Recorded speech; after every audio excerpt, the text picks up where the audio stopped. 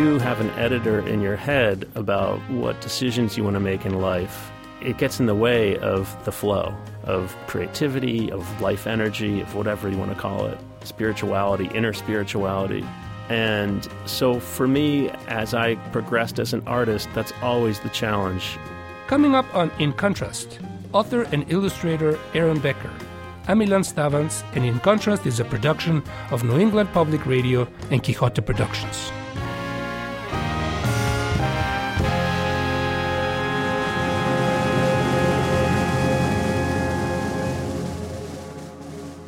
Aaron Becker is an author and illustrator of children's books. Best known for his wordless books, Becker was a Caldecott honoree in 2014 for Journey, part 1 of a trilogy of books that also includes Quest and Return. His latest work is a board book entitled You Are Light. Aaron Becker, I am very happy to have you here in Contrast. Thanks for having me.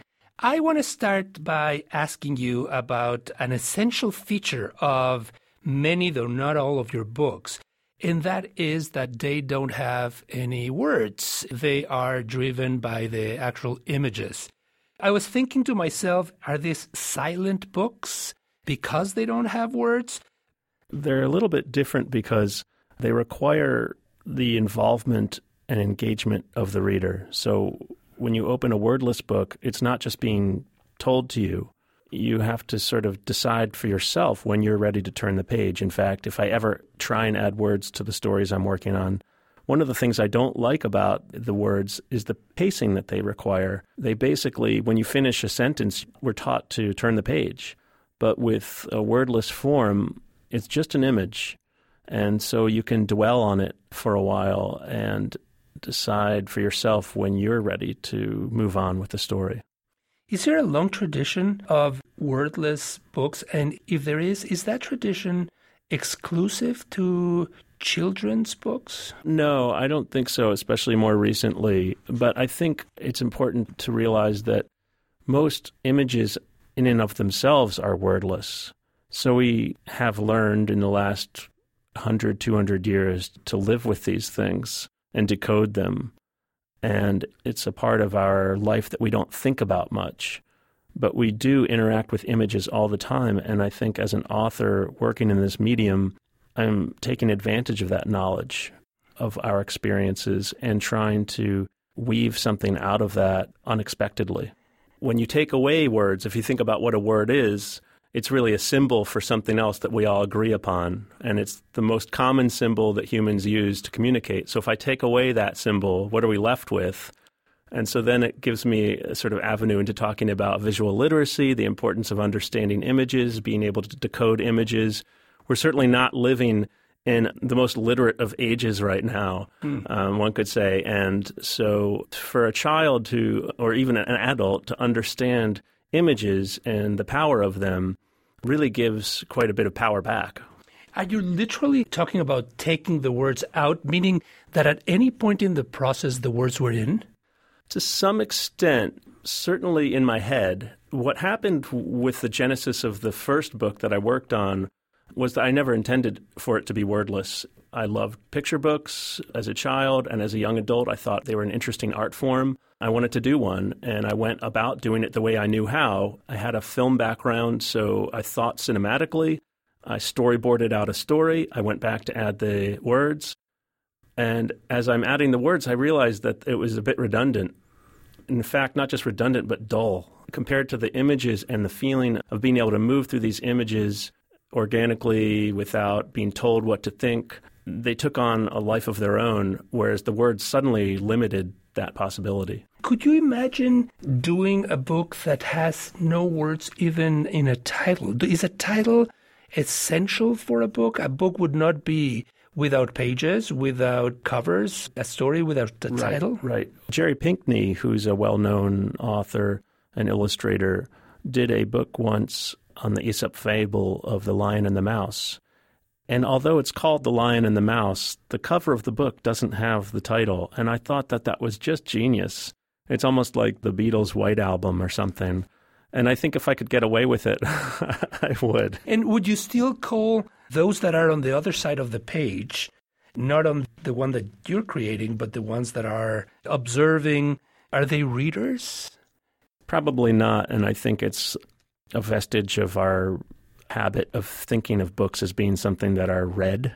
We need to come up with a new word in English for like a turner of pages. So what are the challenges of ending up with a book that has no words?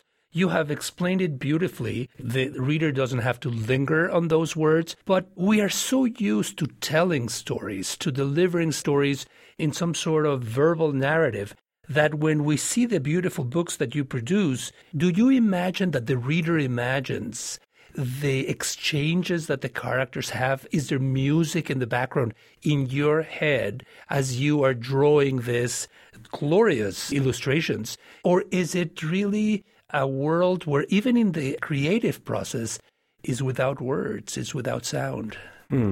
That's a great question. I think it probably is a bit soundless for me. When I do write, I find that dialogue comes naturally to me as a writer, but I don't actually imagine dialogue in these books. It's much more visceral and emotional at its core. I think images have an immediacy that words can have, but often if you think about a page, for instance, you can't look at a page of text and feel something in an instant. You can look at maybe one word or a pair of words, but a page of text isn't going to give you an immediate visceral feeling. An image does. Any image will give you an immediate feeling, unless it's a collage of way too much stuff. As long as an artist has done their job or an illustrator has done their job, they're going to communicate almost instantaneously with their audience. And so I think that's why I'm leaving dialogue out in my head just naturally, or I'm leaving out a kind of a narration. Because even a narration is kind of killing that immediacy, where you just look at something and you start to decode it. Maybe you do slow down and you start to look for details. But either way, there is a moment when you turn that page. In fact, in a book, only structure that I have in these books is the page turn. So there are, in a standard picture book, there's 40 pages. It's about, 20 page turns. You have 20 moments to surprise the reader, and that's it. And you've got to use those very carefully and very purposefully if you're going to try and tell a story. One more thought about language before we move to the issue or the topic of journeys and searches and goings and returnings. There is, of course, the fact that language ties us to a particular culture, English or Spanish or French or Japanese. And by not having any language, meaning any words that are tied to any of these cultures, your books become more borderless and universal because they can travel in an easier way. Is that true? It's true culturally.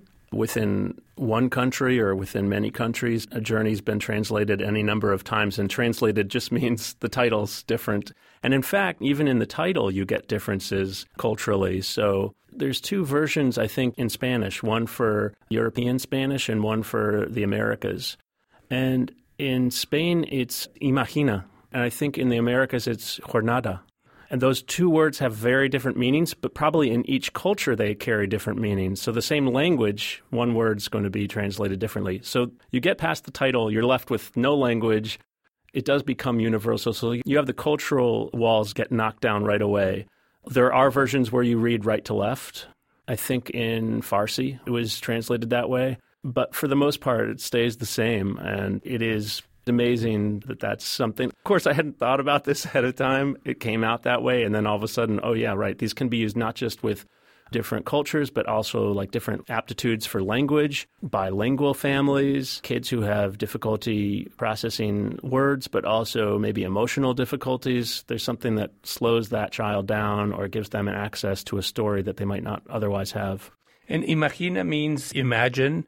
And was it the word? Jornada. Jornada means like a day's work, or it could be a trip or a journey itself. But it's so interesting that within the same language, Spanish, in this case, the translation would be so different depending on who's producing it or where it is located. I want to stop for a second in that concept that you just gave, that in Farsi, you believe, it goes in the opposite direction. Does that mean that you have to reimagine the book for them, that the sequence of the images has to be inverted and you have to give them that material? The publishers take care of all that? No, that's all done behind the scenes, and I just get to see the final product. Although another cultural difference was that the girl in the story wears shorts. and this was not okay. So they had to get permission from me to extend the length of her shorts to be kind of like pants. A dress? Yeah, or pants? Pants, yeah. And you gave permission? Yeah, I said that's okay. And they did the drawing of the longer pants themselves, so, or did you have to do it yourself? No, I didn't. I think things like this often, for instance, in a picture book, there's often a moment where there's some kind of text. And when it gets translated, it's an actual picture. It's not a typed face. And an artist at that publisher house will have to manipulate it and do it themselves. So they're kind of used to that process, I think. The journey, the quest, the odyssey is something that is at the core of at least the trilogy. Is each of these books in and of itself a journey and a quest in the way they come together, Aaron? You mean as each individual story has their own arc? Yeah. For sure. And then they have to work together as one larger arc. There's a literal journey in each story, right? So you have like the external story, but like all good heroes' journeys, the real story is the inner journey. And as I started out this first book, which is called Journey, it really is much more of an external story, because as young children, that's kind of how we start out. We're taking in the world outside of us. We're trying to analyze it. Our imagination and the real world sort of exist in the same sphere.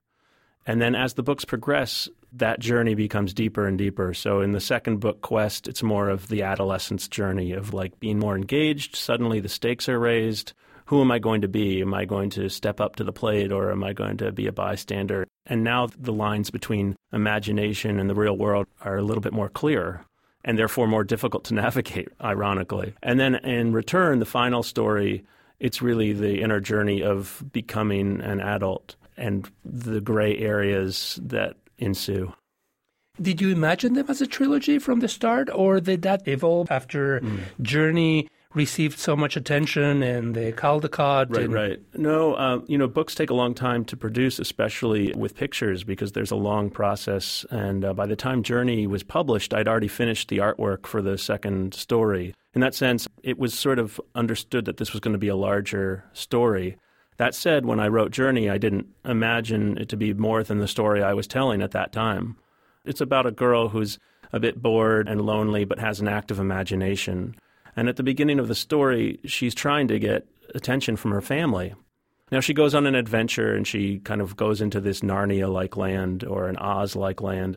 She creates her own reality, really, much like a child would. And in doing so, she makes a friend and kind of finds something that she's looking for. But I thought when I was finished the story, and even when I was working on it, I really wanted to figure out what's going on with the family. What about that deeper yearning that we have of wanting connection with those that are caregivers? And so then I was like, okay, I've got 3 books to tell this. How do I pace that out? And so, again, second book, adolescence. Third book, journeying towards adulthood. And I bring in her father once again. It becomes a story of not just her getting her ultimate needs met or desires met through a connection with her father, but actually it becomes the redemption of the father as well. It becomes a larger story of adulthood and our relationship to imagination, all in a picture book. Were you a bored kid? Is this an autobiographical story in many ways, variations of who you are or who you were and who you became? It absolutely is. That was me. And I often think that those moments of being bored out of my mind in my bedroom and coming up with stories was a pretty instrumental gift in some ways that I received from my parents, of not being kind of overbearing parents who wanted to schedule every last minute of my day. So it kind of came back to be useful. And then also now as the father of 2 young girls, I'm seeing it from the other side of understanding our kids come around to save us in the end by pulling us back into this realm that's harder to access. There's a beautiful aspect in the character, and that is that she has this capacity to draw things that will allow her to escape or to push herself beyond. And it's the contrast of the colors of the landscape with the red, this crayon or chalk that she uses, that makes her be herself very much. Whenever I reread them, and again, the word itself doesn't quite capture the experience of entering your books, there's a liberating aspect in this chalk that she has. It's as if the circumstance that surrounds her or in which she is not going to constrain her. because she's going to imagine a way to go beyond it that is so like a child or so like the imagination allows to do. What is the relationship that you had with your child's imagination, and how has the relationship with your imagination changed now that you've become an adult and you can draw and you can bring others through your books to journeys and quests and returns like this? Well, first of all, that's such a beautiful way to put it. I've never thought about those moments being expansive. And interestingly enough, when the girl does enter that realm, you'll notice on those pages, everything turns to white. So the world disappears. She becomes totally immersed in her imagination, and it's just her and this drawing implement. And certainly that was the case for me. I had a set of markers and pieces of paper that I would get these pages from my father's office, where they would all be printed on the back of a dot matrix printer, and I'd flip it over so I'd have a blank sheet of paper to draw on. And it was like that, like imagine just entering this world where everything disappears and you're in this white space of a blank sheet of paper. Even before you're a grown-up, I would say maybe about fifth grade or so, like a 10-year-old, 9-year-old, you become self-aware. And that's a great thing. Thank God. Some of us do that. But the problem is that in becoming self-aware, you become self-conscious, you become maybe concerned about what's the worth of what's coming out of me naturally, of what I want to do. Maybe it's not drawing, maybe it's kicking a soccer ball around or what have you. And you start to edit. So when you have an editor in your head about what decisions you want to make in life, it gets in the way of the flow, of creativity, of life energy, of whatever you want to call it, spirituality, inner spirituality. And so for me, as I progressed as an artist, that's always the challenge, is to stay in touch with wonder, with playfulness, with the desire to draw, not because I'm trying to have a career or trying to make a living or trying to make an image that's going to be loved by everyone or tell a good story, but just to make an image for the sake of making an image. I don't think I asked big questions when I was a kid as to why I was drawing. And so that is the challenge for all of us. If we're trying to stay in touch with our bliss, so to speak, how do you get rid of that internal editor? And how do you? You say it beautifully, and that is the attempt or the intent to remain in touch with that maybe naive, innocent voice or view that we all had at the very beginning. But it's pretty tough being an adult in that sense. And no matter what we do, we adulter things, we adapt them. And then, of course, you work with an editor who probably tells you, this works, this doesn't work, people are not going to enjoy this, but can you switch this? Is that like working with adults too rigid, too constraining for you? The nice thing about the size of a picture book as an art form is that the stakes are relatively low. Like, let's say a given publisher might put out 200 books in a season. They'll spend a certain amount of money on them, on their advances, on their publication, on their distribution, and they're counting on like 2 of them to carry their list of 200 books. So as an author, it's complete luck as to which ones kind of pan out. Whereas if you think about something like film or much larger enterprise, there's millions of dollars at stake. And so when those people come in and tell you, hey, you've got to make it this way or that way, having worked in film, I remember everything gets killed. That's why there's so many bad films. The money is really guiding a lot of the creative decisions. So I don't have that concern in picture books. I kind of get to do the books that I want to tell. I can do them the way I want. But to get back to your earlier question of how I hang on to wonder as an adult, I don't think it's something I strategize about. And I think it's something specific to my own life experience, in that I think we're all sort of arrested in our development somewhere. Some of us are still in our 20s. Some of us are still toddlers, maybe.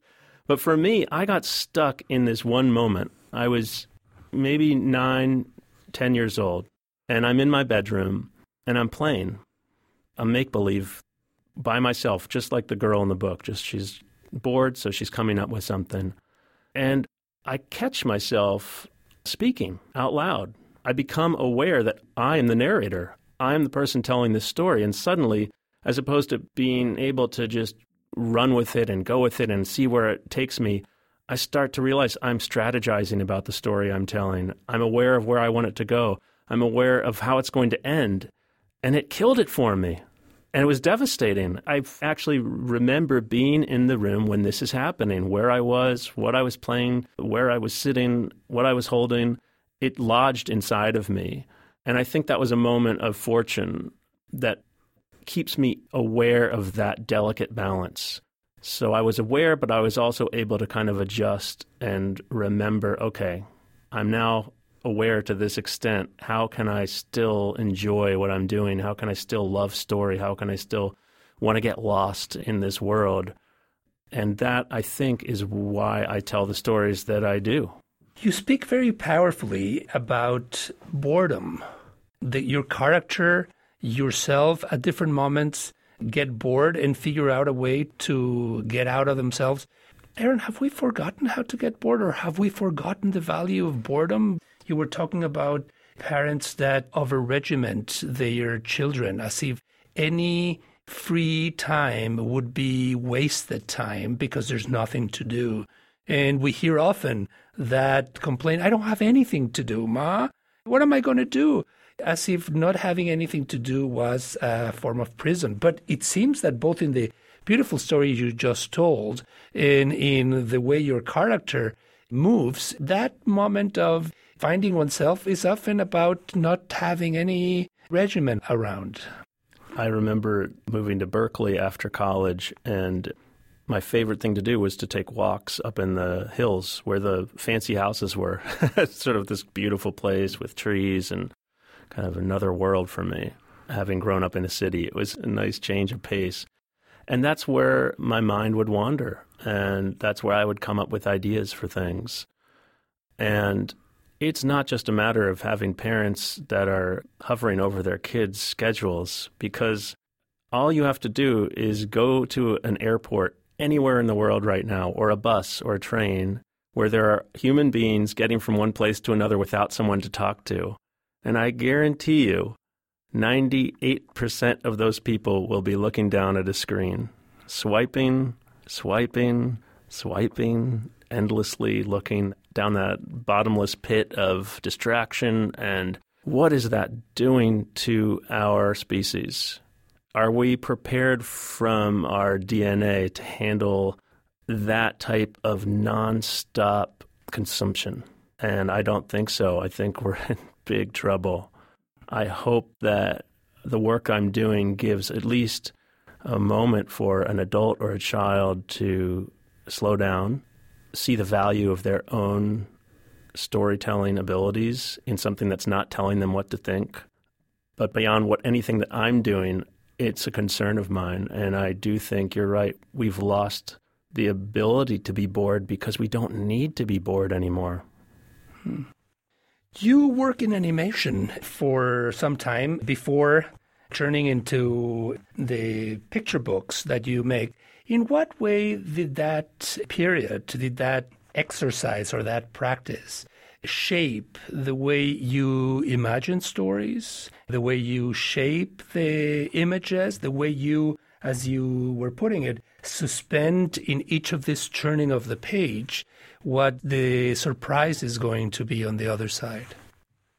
It's everything for me, because I was finishing art school sort of late in my 20s. I decided I needed to get back into doing art, and I needed to learn how to draw to the point where I could do what I wanted to do with whatever talent I might have. So I went to art school and didn't know what I was going to do with it, other than I thought I should make a picture book.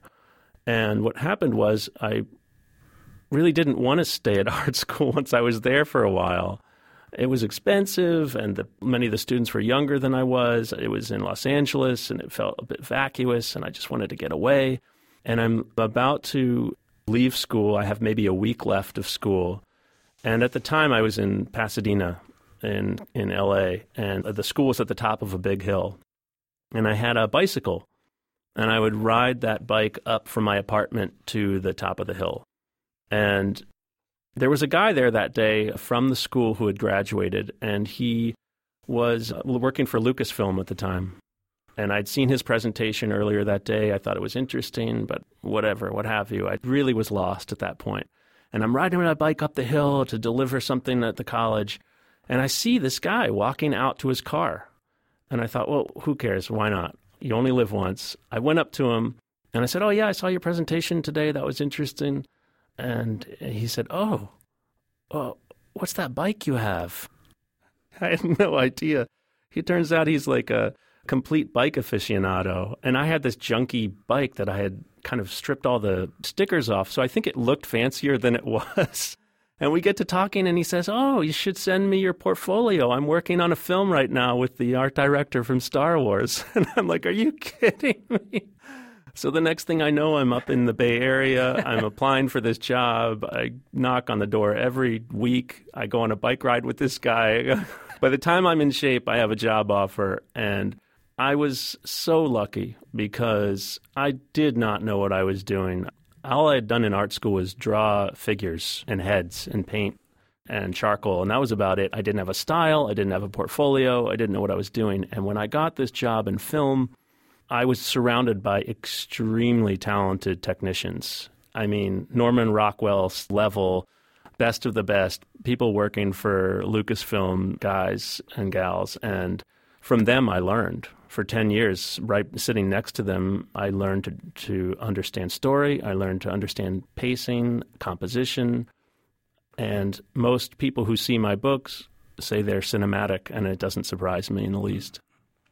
And did you think at any point that that would be your line of work, that you should stay there instead of going to picture books? Oh, absolutely. We had moved to the East Coast from California. I took the work with me. I was working remotely. We had bought a house. We had just had our first daughter. We bought that safety car for the first child. And I come home from the dealership, and I had a phone call from a good friend of mine back home, and he said, hey, have you heard? Disney's shutting down our studio. And I had no idea it was coming. I had no plans. My plan was to ride this wave as long as I could. It was a fun job and enjoyed it. But I'd always wanted to do a picture book. And there it was, these few moments we get in life where we can either seize it or not. And I feel like I actually had no choice in some ways, because I either was going to sell the house. The market had just crashed at the time. So I was going to sell the house at a loss, move back to California where we couldn't afford a house, and get a job at another studio. Or I could take a Hail Mary pass, take everything I'd learned from 10 years of working in film, put it into one project, see what could happen. And that was how Journey was born. Beautiful. Your most recent one, I believe, at least in terms of the sprawling storytelling, is A Stone for Sasha, which is similar in that it's also a journey and an exploration of different periods of time, different empires going through falls and regurgitations. But it also feels that it is a new step. Tell me about the gestation of this one. A Stone for Sasha started out as an idea about the folly of mankind. When I was working on Return, the last Journey book, we lived in Granada in Spain for the year. And Granada is one of those cities where it's been built upon and taken over and fallen down over hundreds and hundreds of years, thousands of years since the Romans. And so I thought, wow, imagine what if you could observe that? What would that story be? So I drew a story about a tree that watched the rise and fall of some ancient civilization. And that was about it. That's all I had. And I realized it wasn't quite enough. I needed something more. And I realized, well, a tree has to stay still, but what could move from civilization to civilization? What could go on a real journey? As well as the fact that these buildings were made from the same stones, like a church and a mosque and a Roman structure. These stones have been around. They're just reused. And so that was my starting point for that wordless story. It was an ambitious project. It's a bit longer than the other books, but still I managed to squeeze it into a picture book form, a story of a girl who loses her dog and finds some relief in her grief from this other parallel story of human civilizations. We've all experienced something of grief for millennia. When you create these stories, Aaron, I'm not talking here of You Are Light, which has words, it has shapes too, and one sees the colors of the day as they advance. I'm really talking more of the Journey trilogy and of A Stone for Sasha. How old are the kids, do you imagine? Well, you probably have a direct sense. Are these stories for little ones? As the story becomes more of an adult, does it push forward? Do you have a very clear image of who your audience is, who your reader or seer is when you're creating it? Or is that something that depends on how the book is marketed, how the publisher sends it out to certain circles or audiences? I have a critique group of local illustrators, and one of my friends often asks, well, so what's the age group that you're going for? And I never know how to answer that question. In some ways, I don't think I want to. I'm creating something that I want to create, and I don't think of an audience. And I recently learned, after many failures, that this doesn't work with language. Language is very specific. And I was trying to write a chapter book, and I was writing the story I wanted to write. And at some point, I had to abandon the project because I knew I needed to become specific with who my audience was, who my reader was, what their stage of life was, where they were at. And I think I'm more interested in the human experience and not the child's experience or the adult's or the teenager's experience. I'm interested in what makes us human beings. And I think there's much more that makes us similar between different ages and developmental stages of our life. To me, they're more interesting and more engaging. So anything that I create is always going to be for all ages and can be interpreted, especially without words, can be interpreted any way that the reader wants. In that sense, I see many connections with certain Japanese artists, contemporary artists, or Renaissance artists who are also drawing or painting or animating for an audience that is the child in adults or the adults, the little adult in a child already, that is not as caged as sometimes the marketing strategies of our publishers are, that this has to go to this particular age or audience. Who were your models, your idols in terms of picture books when you were conceiving of this? Who are the inspirations? There's two principal ones, and they're both pretty well known, so it may sound a little cliche, but Maurice Sendak. He also, I think, created from a place of genuine curiosity and fascination and compassion with the human experience. So he's not writing for a child. They come out that way. In Journey, it certainly feels like where the wild things are. It's a child that has to go out and explore the rest of the world, and it can be menacing and it can be threatening. It feels like that influence is filtered in the book. It's beautiful. Thanks. There's a moment in the girl's bedroom that's very similar to Max's bedroom, and so his bedposts are her bedposts. And there were certainly some similarities there with that feeling.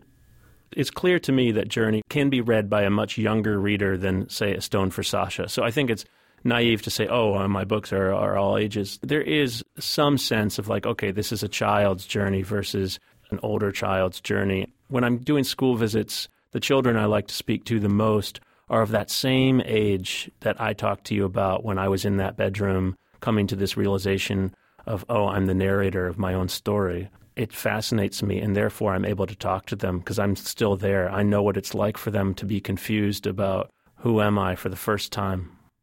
You said two, and you talked about Maurice Sendak. Chris Van Allsburg, who we all know from The Polar Express, but also did a book, a favorite of mine, called A Wreck of the Zephyr, which is about a sailboat that can fly. And he captures wonder and majesty.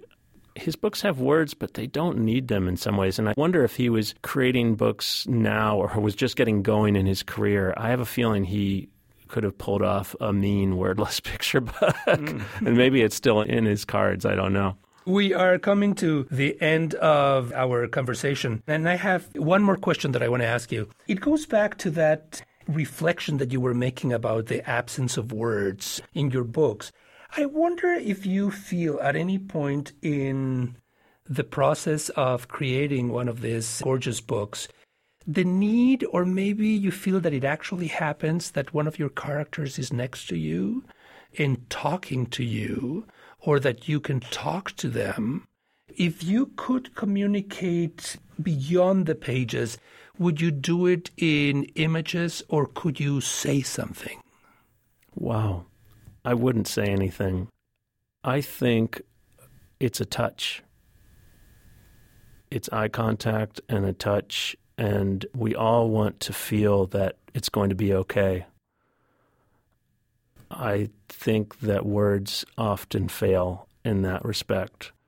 But when we connect with each other in a way that goes beyond words, that's when we find some relief in our hearts. Gorgeous. It's been a real pleasure and an honor having you here in Contrast. Thank you for coming. Thank you.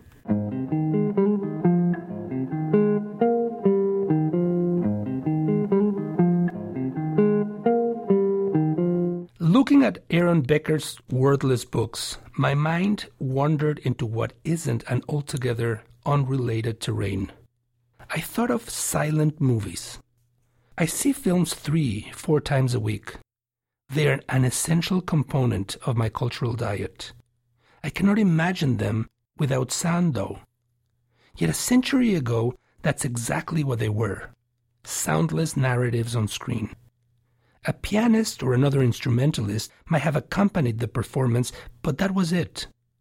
It's astonishing to think how different the experience must have been. Whatever dialogue was uttered, it needed to be inserted in panels that interrupted the plot. I also thought of film dubbing. It isn't done in America, but in parts of Europe, Asia, and Latin America, dubbing is a common practice. Actors like Meryl Streep don't communicate in their native English, but in Spanish, French, Portuguese, or any other language the audience in the theater might use. Of course, Meryl Streep doesn't speak all those languages. For all I know, she might not even speak any of those fluently. Yet I have seen her speaking Italian, and Russian too. To me, this is magical. It is also incongruous.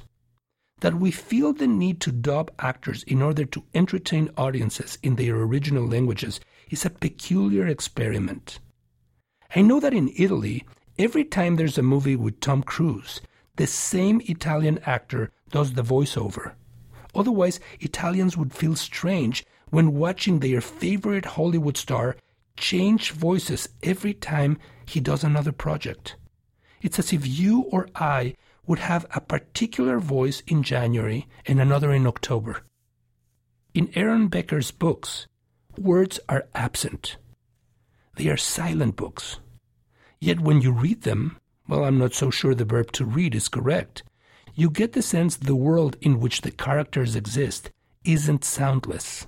On the contrary, it is full of noise, just as a silent movie, when being shot, was full of noise. Somehow, you get that noise maybe through osmosis. It projects itself into your ears. Now, what would a pictureless picture book be like? Perhaps the equivalent of an imageless film? I can't begin to imagine either of them. Actually, as far as I'm concerned, they aren't only implausible, but impossible.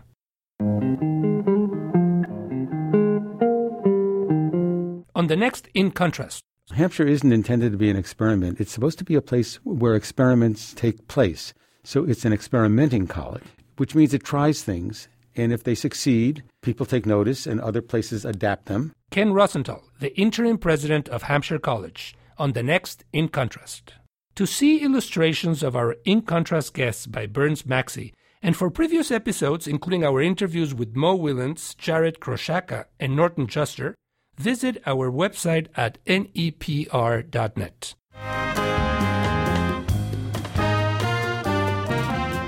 Help spread the word about In Contrast by reviewing us on Apple Podcasts. You can also follow us on Facebook, where we invite you to share your comments on this program and others in our series. Our production assistants include Emma Schwartz and Ethan Bakuli. Our music is by the Fresh Cut Orchestra. The executive producer of In Contrast is John Vosi. I'm Ilan Stavans. Thank you for listening. In Contrast is a production of New England Public Radio and Quixote Productions.